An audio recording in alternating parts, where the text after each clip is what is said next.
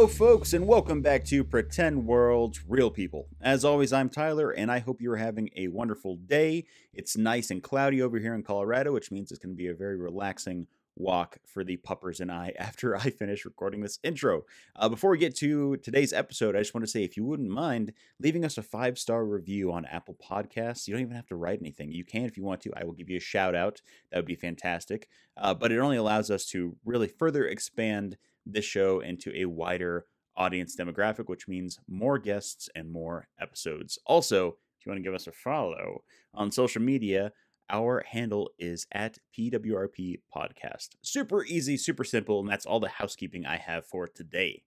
Now, you've seen this week's guest in a plethora of projects over the last 20 years, including but not limited to District 9, Doomsday, Happy Together, Chilling Adventures of Sabrina, Riverdale, and so many more. We sat down to talk about her start, her very dynamic origin story in this industry, including working in casting, seeing things from the other side, becoming an actress and finding a career there, and then moving into directing after she built a just amazing resume for herself.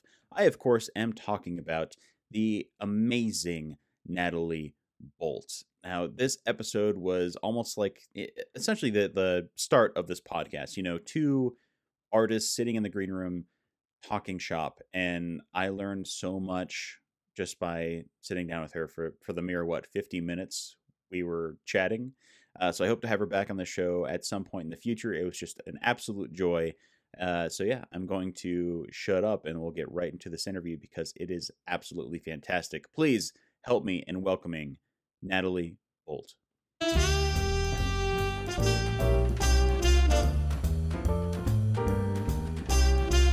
Hi, my name is Nathalie Boltt. I am an actress and also writer and director, sometimes producer. You would probably recognize me from Riverdale. I play Penelope Boltt, the villain, one of the villains on Riverdale, and otherwise known as Cheryl's mom. So that's not my claim to fame in my mind. Anyway. Well, my first question is always, what came first for you? When did you find an appreciation or a passion for the entertainment industry or just a performing art in general? I was very early to it. I am a middle child, and so always looking for attention. And I think the first time I danced, I was always a dancer, always interested in singing and dancing. So I was probably like 3.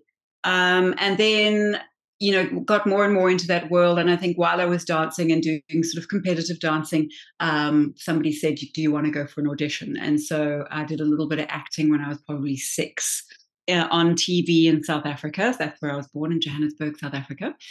And from there, I think the interest was always there to perform and to be seen. I think that was the initial impulse, but I suffered a lot from stage fright. And so I didn't really want to be on stage anymore. I think probably from about the age, because I was a professional dancer, even in my 20s at university. I did a degree majoring in the arts and drama, and that included dancing and physical theatre. But I just realized I just didn't have the stomach for it. And so when I had the opportunity to just do what I wanted to do, but on camera, that's when I really started to feel at home. I was a casting director for a while, and I was auditioning a lot of people, kind of going, oh, these people some of them are getting work, and I feel like I could do that. So it was just a lot of getting over my nerves, which is why I often, when speaking to young people, because I speak to, all kinds of people who are especially Riverdale fans, there's so many shy people out there who think they don't have it, especially after these very destructive shows like X Factor and The Voice and whatever, where you've had judges kind of go, well, if you haven't found your thing by 15, then you're never going to make it. That's absolute rubbish. It took me a long time to get over my nerves. And, here I am at this stage, kind of like really enjoying what I've achieved and being very comfortable in front of people and in front of the camera. So yeah, everybody has their own, their own speed at which they find their true calling, I guess. Yeah, and it's interesting that you brought up, having stage fright and then ultimately overcoming that in some way, shape, or form. Did Yeah. it help working in that casting atmosphere or behind the scenes to acknowledge that I have nothing to truly be scared of outside of what's holding, you back? Yeah. It's quite an interesting study when you look at everybody who performs gets nervous, and just wasn't a question that I'd asked as a kid. I assumed everybody else was fine, but everybody gets nervous, whether they have to talk in front of people doing a presentation or like at university or anything like that. People get nervous, and as soon as I realized that, that really helped me. And and then jumping to in the last like 5 years, there's been so many celebrity deaths, right? And it's due to mixing medications. And why were they taking medications? A lot of people, if you think of like Prince, for instance, the artist previously known as, you find out that these are incredible talents who suffered from debilitating anxiety, and so they were taking medications to calm themselves down and calm their anxiety, and unfortunately got fatal concoctions that killed them. And you kind of go, oh, this is all part of us talking about how we actually really feel, which previously we were sort of taught to suppress. And then when people are brave enough to actually talk about their truth, you find out everybody is just trying to do their best and to appear confident, you know. And I think in my case, I was also just taught like fake it till you make it. And one day you kind of go, oh, I actually do feel confident for this moment in this project. And the next one I'll be terrified again. I'll just have to remember how I got to this point. Yeah. Yeah. That's really interesting. Yeah, I will say I'm 10 years into being an actor myself, and you look back on all those successes, and they're great, and I completely agree. When you finish one, you feel so elated and comfy, get right into the next first day on set, and you're immediately kind of doubting yourself, "Should I be here? Should I Yeah, do?" I did like acting. I took acting lessons and then I gave acting lessons as well. And one of the big things that I that stuck with me was, one of the hardest things for all you, nascent actors out there is to come onto set as a guest actor, because when you're a guest or you're a day player, especially the day player is the hardest, because you walk onto set or yeah, I mean, it would be TV or film. And especially if it's TV, everyone else there knows everyone else. They've been coming in every single day. The crew all know each other. The regular cast all know each other, and they've had time to get bored. And so boredom reads very well on camera. That was another tip that was given to me by an acting coach. Be boring. Don't try to be interesting, because as soon as you look like you're trying to be interesting, you look like you're acting. And so be boring, and the whole becoming bored or very relaxed is an incredible advantage. And then you have a young, possibly inexperienced actor coming onto set, and they have only one day to prove themselves. They have one day to read the room, understand what's going on, understand the whole show, understand their role, and then hit their marks, do all the technical stuff, and remember their words and be that character. And it's very easy to just be completely overwhelmed.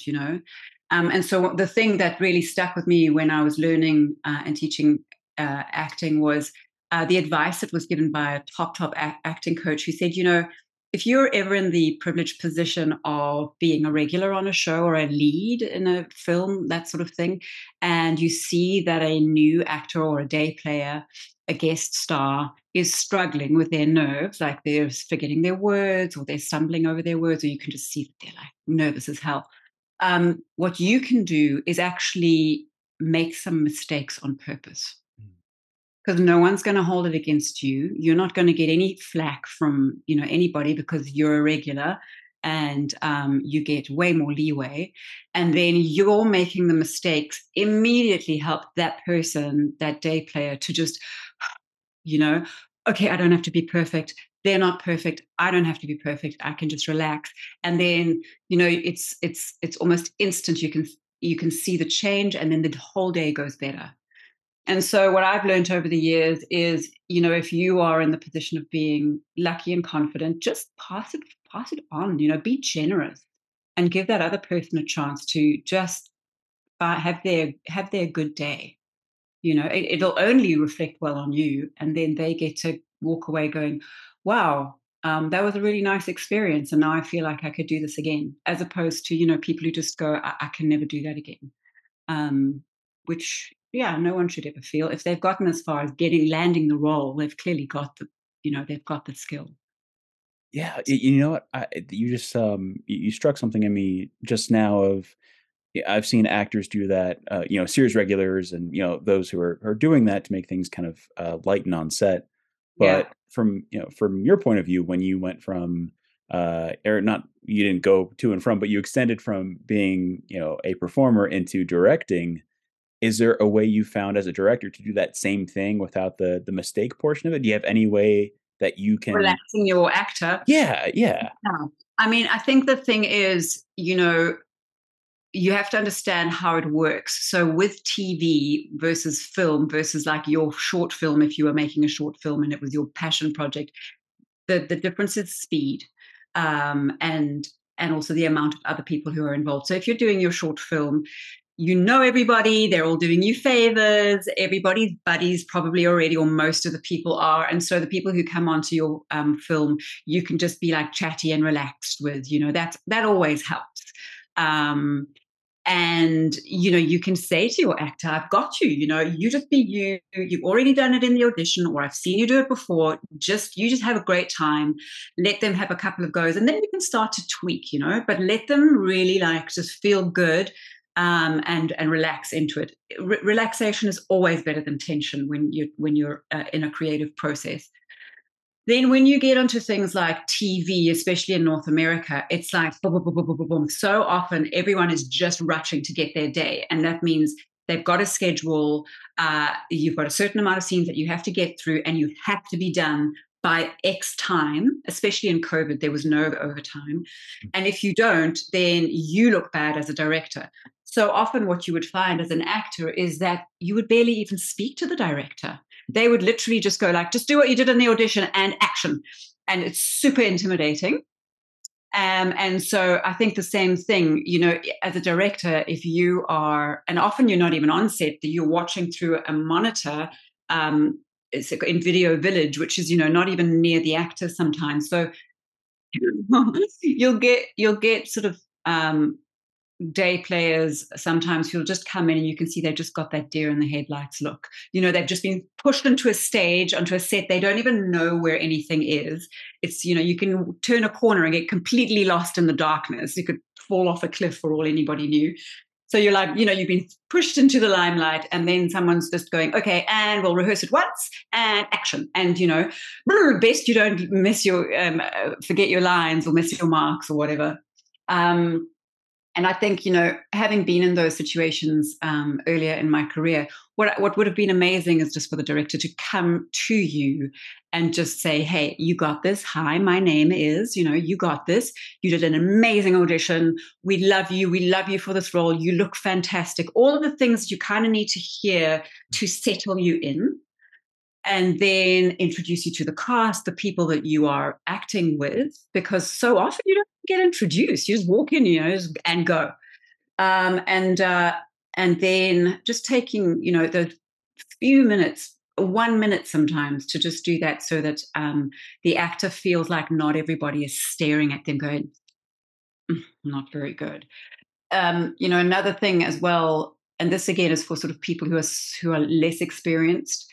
Something that really helped me was when you walk onto a set, whether it's TV or film, so often you'll think that everyone is staring at you. You've got the camera people, the whole camera department, from the DP to the focus puller to the camera operator.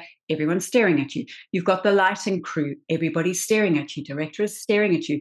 Then you've got the sound people, they're all over you and, putting the boom in, staring at you. The makeup people staring at you. The hair people staring at you. until somebody finally tells you they're not staring at you and judging your performance. They are all doing their jobs. So the camera people are staring at you because they're looking at the frame, and if they've got the right lens, the lighting people are looking on at how the light is hitting your face and how they want to adjust that. The makeup people are making sure your makeup is good, and the hair people saying there's no like sort of hair sticking, whatever. So while they seem to be looking at you to judge you, they're not looking at your performance at all. They're just as worried about their jobs and making sure that they're checked off as like doing what they were hired to do. And then you can kind of go, oh, so of all 200 people who seem to be looking at me, really it's just the other person in the scene who needs my attention because they're listening for my words.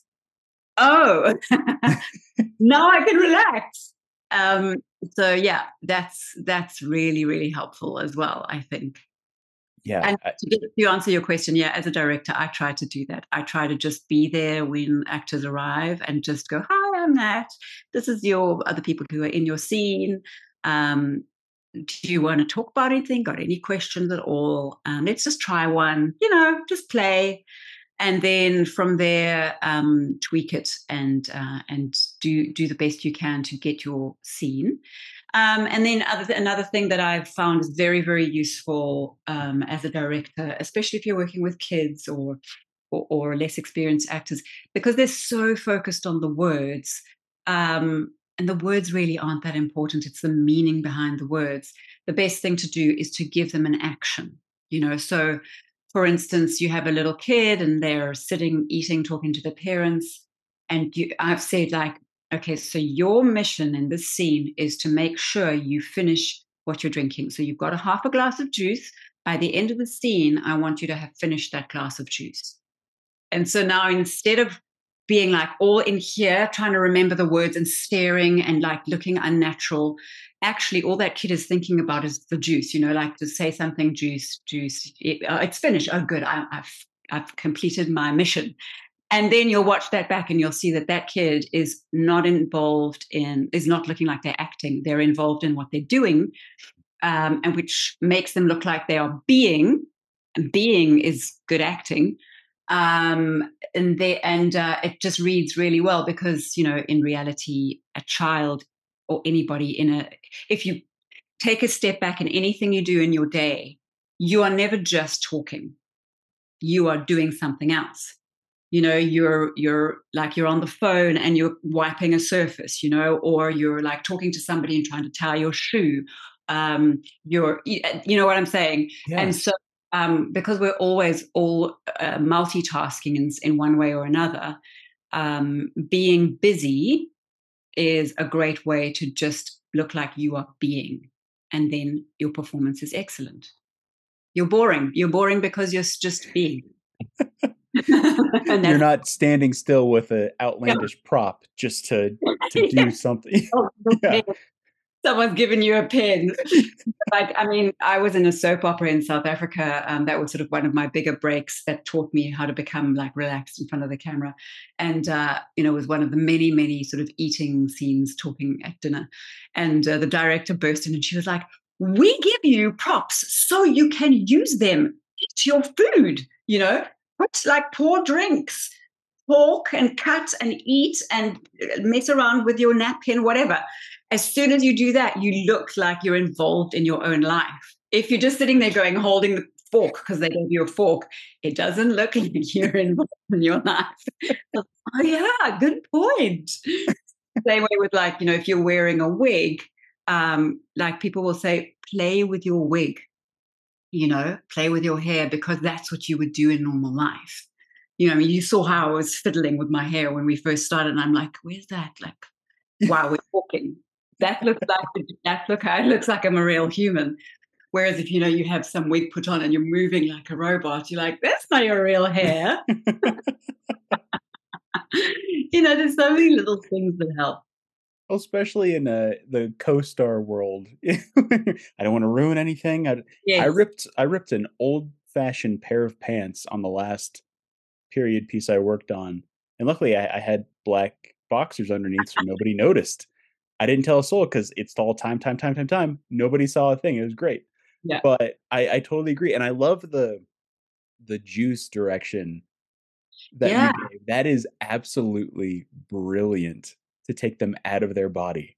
Yes, yes, and out of your like your memory, your words memory um crutch, because it's a crutch, right? You kind of like, I will be a good actor if I remember my words. Well, no, because when you are talking in real life, like if you watch this interview back as you will, um, I will talk and then I will pause and think. And I'm not always staring at you. I'm especially me, Natalie, I do a lot of looking around and then reconnecting. And the reason that is, which is another, like I learned from an acting coach, is because we don't talk in paragraphs like we learn them from the script that we're given. We actually talk in thoughts and ideas that we have. So you'll talk, pause as you think, probably look away, because looking away or up is when you scroll through your memories and you're scrolling through your brain. And then you remember something, and then blah, blah, blah, blah, blah, it comes out again, like in a little waterfall. Mm. And so when you're looking at your script, you're doing it according to how they've written it, which isn't actually necessarily the way you should do it, you know? Yeah, Um, and if you don't have a lot of experience with that, you will think that you're a bad actor because you haven't presented it exactly as it was on the page. But remember, the writer is not the actor. So you sure get your words right, but also let them flow out of you the way sounds natural. absolutely. And you know what? With everything you've been saying so far during this interview, I'm really curious to find out, why did you go into directing? What was it about it that just pulled you in? I find that's really interesting, especially, as an actor beforehand and then getting into that. What was it about directing that just lit that spark? Yeah, I mean, I think that's got a lot to do with your creative control. So I came from a lot of time, many years on a soap opera, which was great fun, but I was like, I don't want to be a cinema actor. I want to be a serious actor. And then I moved to New Zealand, and there was like, I did District 9 and had some sort of successes and just did some really great roles. But there wasn't enough work to keep me busy. And so I started thinking about, people say, well, make your own. And you always just, that's easy to say, but how do you go about it? There's a lot of steps to make your own content. And of course, now it's so much easier because we all have iPhones and we can all edit on our laptops and stuff. At the time, I didn't have that. And I just wanted to know that for the amount of complaining that actors do in the green room, you know what I'm talking about. They Yeah. sit and complain about everything. They're not good enough. This isn't good enough. I hated that scene. Did you see how that all turned out? Like, just complain, complain, complain. Um, and I was like, yeah, and I was one of the complainers for sure. But then, a little part of me kind of went, well, if you're not happy, see if you can do better. Stop complaining. So the first thing that I did was I thought, well, let me see if I could write something. Could I write a short film? And luckily, like coincidentally, a friend of mine had already made a short film, and she gave me this amazing short story called The Silk, which became my first short film. All of my films are at www.natboltdirector, Boltt with two T's.com. You can find everything I talk about in this interview there, including the link to the Riverdale episode that I directed. And she gave me this amazing story by an iconic New Zealand writer called Joy Cowley, whose feature film I am now directing. It's coming up in this year. Holy Days is I then adapted one of her novels into a feature film. And I can't say too much, but I've got an A-list cast and it's going to be amazing. But so, yeah, that started with me going, can I write something? Can I write a short film? And I wrote a short film, and it was incredibly hard. So hard just to adapt from something on the page in a book form into something on a page in a script form. It's a whole different skill. But I did it because I was so determined to just finish it, which is a blessing, I've realized. Like, I'm very determined to finish what I start, even if what I started was completely ridiculous. um, and that film did very, very well. It got into all kinds of international film festivals and won awards, etc. Um, and even though it was really, really difficult, I was very humbled by how much work goes into making anything that gets onto the screen. It's a miracle if anything makes it onto screen. And so, once I was back on set as an actor, sitting in the green room with actors complaining, I would really kind of sit there going like, wow, you guys don't know the half of what it takes to get to this point where you're in front of the camera making this thing. So I kind of had the bug of going, I know about a secret world that you don't know about. And it makes me feel like more of an accomplished human being. The acting world can be incredibly superficial. Um, and I also felt like I had more creative control when I made my film. So that's pretty much how that started. And now these days, my advice to people who want to direct is, you don't even have to make a short film. How about you just write a scene? Mhm. Character A says this, character B says that. Make it 1.5 pages, and it must have a beginning, a middle, and an end. And read through it and see if you like it. But get to the end. Don't give up halfway. It's only 1.5 pages. Write it down. And since you're an actor, if you are an actor who started writing, you can read the characters out loud and see if it sounds right. And if you don't think it does, rewrite it until it sounds like something that you would like and wouldn't complain about in the green room.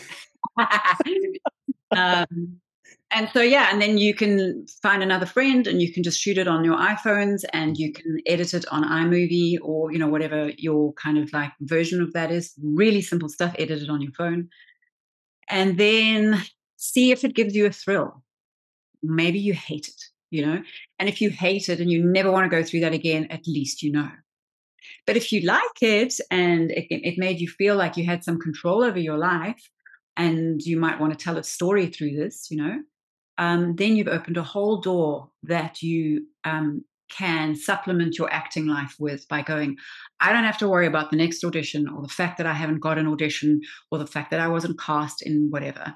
I have this whole other world that really satisfies me and makes me feel like I have something to say.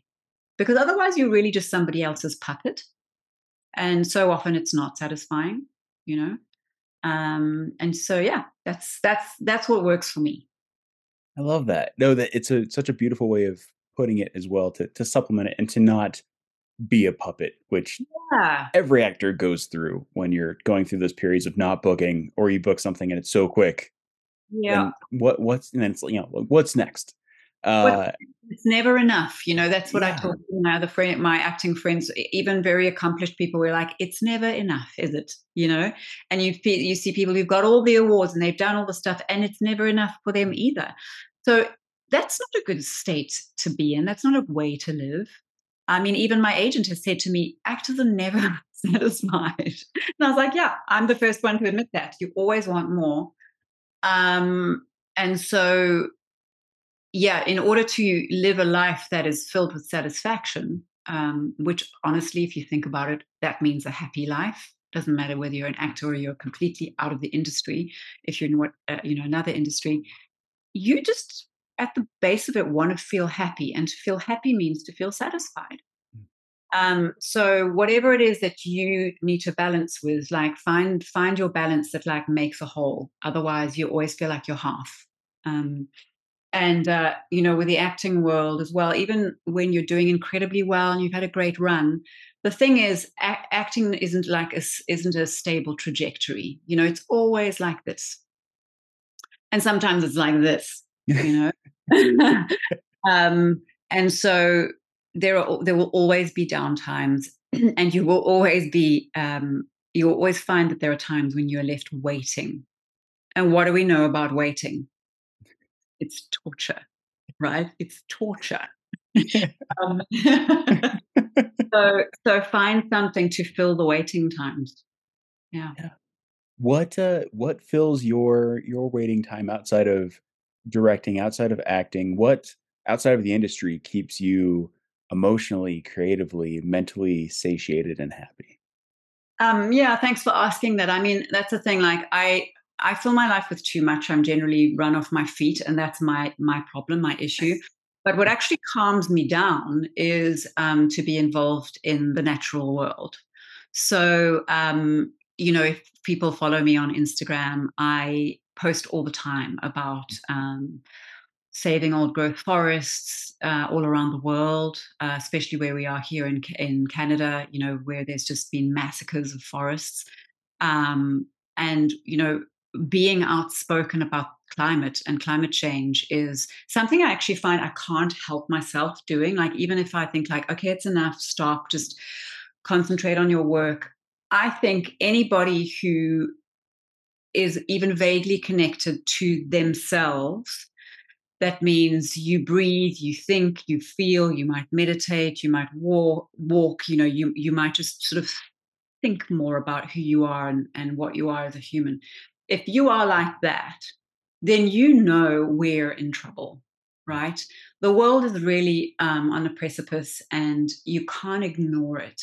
And you shouldn't, like we can all fill our lives with superficial nonsense like sitting for hours on social media or buying rubbish that just ends up in a landfill, or there's all that stuff that we've been given to distract us so we don't get involved. Well, you should get involved. And for me that means like on a small scale, I'm very blessed to have a garden, and so I get involved with like how amazing that is and what I can do to kind of like even attract pollinators, birds and bees and butterflies, because they need help. And then on a greater scale, to like really sort of get involved with groups that fight to protect forests, that fight to protect clean water, the ocean, and protect the environments that support biodiversity, because we're going through, a massive biodiversity loss, the sixth great extinction. Um, and so I try to be a voice. I try to be one of the voices for the voiceless, and that is completely different to the entertainment industry. The entertainment industry is a giant distraction, but it is also part of who we are as humans. We're storytellers and we are communicators. Like what you're doing with this podcast, people need to communicate. They need to hear what other people are doing. They need to feel involved. They need to find their tribe. These are all very good things. But to sit in front of the TV or in front of like whatever entertains you and ignore what's going on outside, not only is it bad for the outside world, but it disconnects you from the natural world. And that is the number one problem for human beings, as far as I am concerned. That's where anxiety comes from. That's where depression comes from. It's where, so many of the mental health issues that are massive in the world come from. It's because we actually don't know where we sit in the bigger picture. We're isolated, you know? And so the remedy for that is to find your environment that supports you, just as on the tiniest scale a bee needs its environment to feel normal. You, me, every single human needs to feel normal, and that does not mean cutting yourself off. That's very, very bad for people. Yeah. I love that you brought that up and that you're so passionate about that. And at least the last, I'd say 5 years or so, I feel like more and more folks who are in the entertainment industry are giving that voice to the climate crisis and environmental change, and really a great marketing strategy to get more people to talk about that is to have those who they see on their screens every Yeah. single day to bring it up as well. And I usually save this question for the very last part of the episode, but it'd be a great time now if you have any organizations or charities that you really believe in that I could put in the show notes for a shout out and a promotion as well. Absolutely. So who I support, because I've checked them out and I know they're legit. In Canada, I support the Endangered Ecosystem Alliance. They are a small group who basically lobby changes in government. And that's what we need. We need government to really wake up and change things. So the Endangered Ecosystem Alliance, they're connected to the Ancient Forest Alliance. Um, and that is a Canadian group who have been fighting for, we're so blessed here to have like 1,200-year-old trees that are just being cut down, and have been for decades. It's a very complex issue, but they understand the nuances around it all, and they just need to help. They need support, and they need voices. And if you can afford it, they need donations. Um, Further afield, I've always, well, not always, but since I've had a voice on social media, I've supported the Orangutan Project, Mm. so TOP for short. They support, it's like an umbrella organization that supports protecting rainforests in Indonesia. I went down, to Borneo and Sumatra around there. That is absolutely critical that we need to save those environments so the biodiversity within the environments is safe. Saving a species is one thing, but saving its environment means you save all the species that rely on that environment. You save so many more. So the Orangutan Project is a brilliant one to support. And then Only One, I'm an ambassador of Only One, which does huge missions to clean the ocean.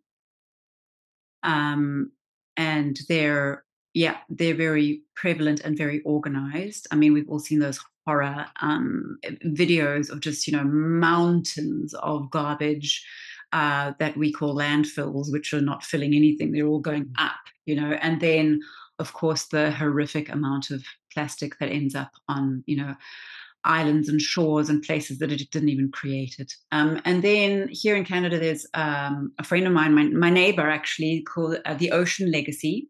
And they're the ones pulling out ghost nets that trap all kinds of marine species, from dolphins to turtles to whales, that kill inadvertently because they're dumped out in the ocean. Along with other plastic garbage. And the Ocean Legacy pulls all of that stuff out and recycles it into usable lumber, plastic lumber, or into usable items, plastic boats. They have an incredible, it's a full circle, get the plastic out of the ocean, turn it into usable elements, smaller particles, and then turn that into whatever you need. Zero waste, basically. So those are ones I'll mention today. And the idea is always to first do no harm, and to create like a closed cycle of, if I pick this up today, where's it going to go? You know. So in that sense, just to really think as a consumer what you're doing each day. Just next time you go and grab a coffee, do you really need that plastic cup? Do you really need that plastic lid? Could you be bringing your own? Or could you just, if you really want a cup of coffee, could you take the paper one without the sleeve, without the lid, and then put it in a paper recycle? It's so easy to just turn your brain off and chuck it. But if you think of what's the next step for that item, it becomes really sad and depressing when you just think, well, that water bottle that you just chucked, that is now going to be somewhere either floating in the ocean or inside a landfill, not biodegrading for 1,000 or more years. 1,000 or more years. Oh my god. Yeah. So yeah, all of that. That, and it's honestly, it's the truest horror I could ever imagine. Yeah, and we're in it. We are Yeah. well. And so, as consumers, we can make a huge difference if we just say, no, I'm not buying that. That might just be me or you, but 1,000 me or yous, and then 100,000, and then 100 million, then the product folds. The company goes out of business. And yes, that's what you want. You want the ones staying in business who have actually thought about the bigger picture, Yeah. whether it's textiles and microplastics and all of those things, whether it's toxins. yeah, one of my big missions, I'm actually speaking to government next week, is around the spraying of pesticides that's done in North America. There is a horrific toxin called glyphosate, which is in the common name is Roundup. Oh, And no. yeah, Okay.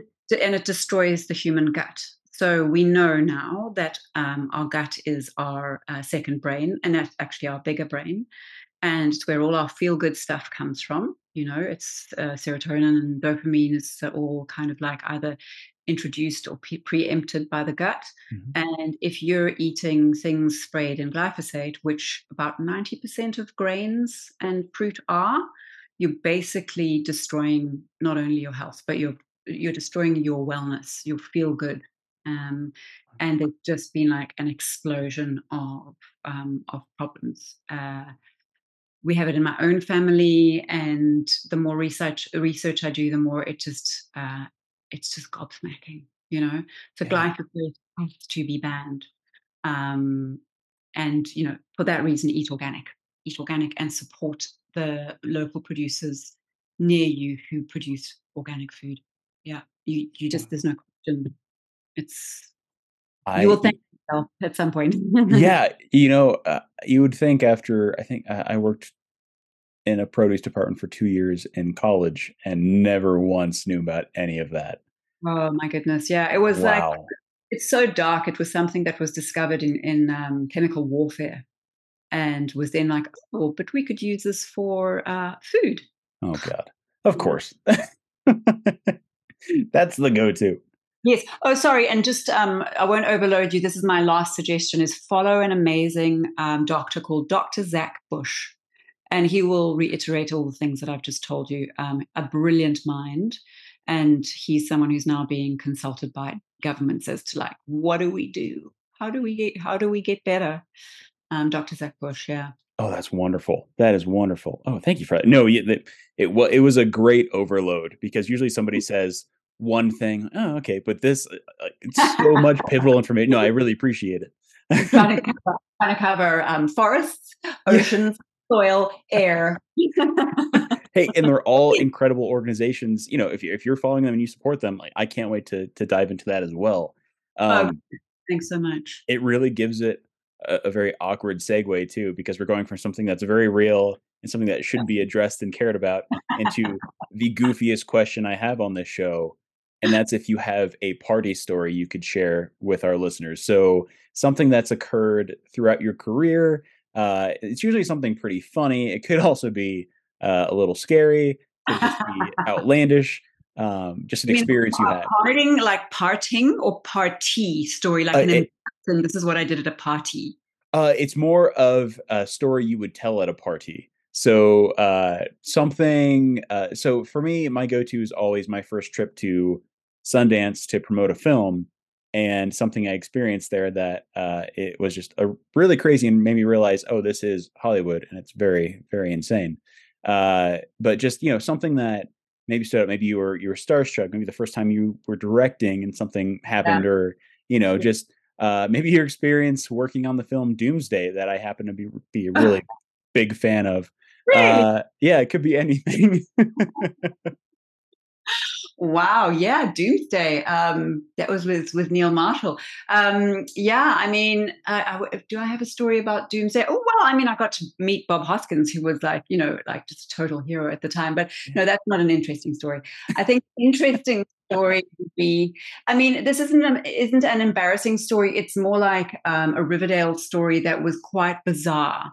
So, as people who know me from that show know, Madeleine Petch plays my daughter. And, in the story, it's sort of she plays Cheryl and I play Penelope, and I'm a terrible mother and all I do is torture her. But we were sitting together. And here's the thing.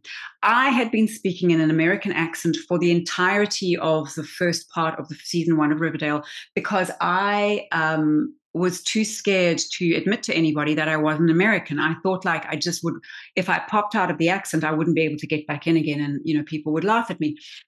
Because the lead of the show, KJ Apa, who plays Archie, he's Kiwi, he's a New Zealander, and he could just like pop in and out. He would just be like, I'm Kiwi, now I'm American. And he could do that. And I was like, damn it, why can't I do that? And so to get good at it, I just stayed in an American accent the whole time.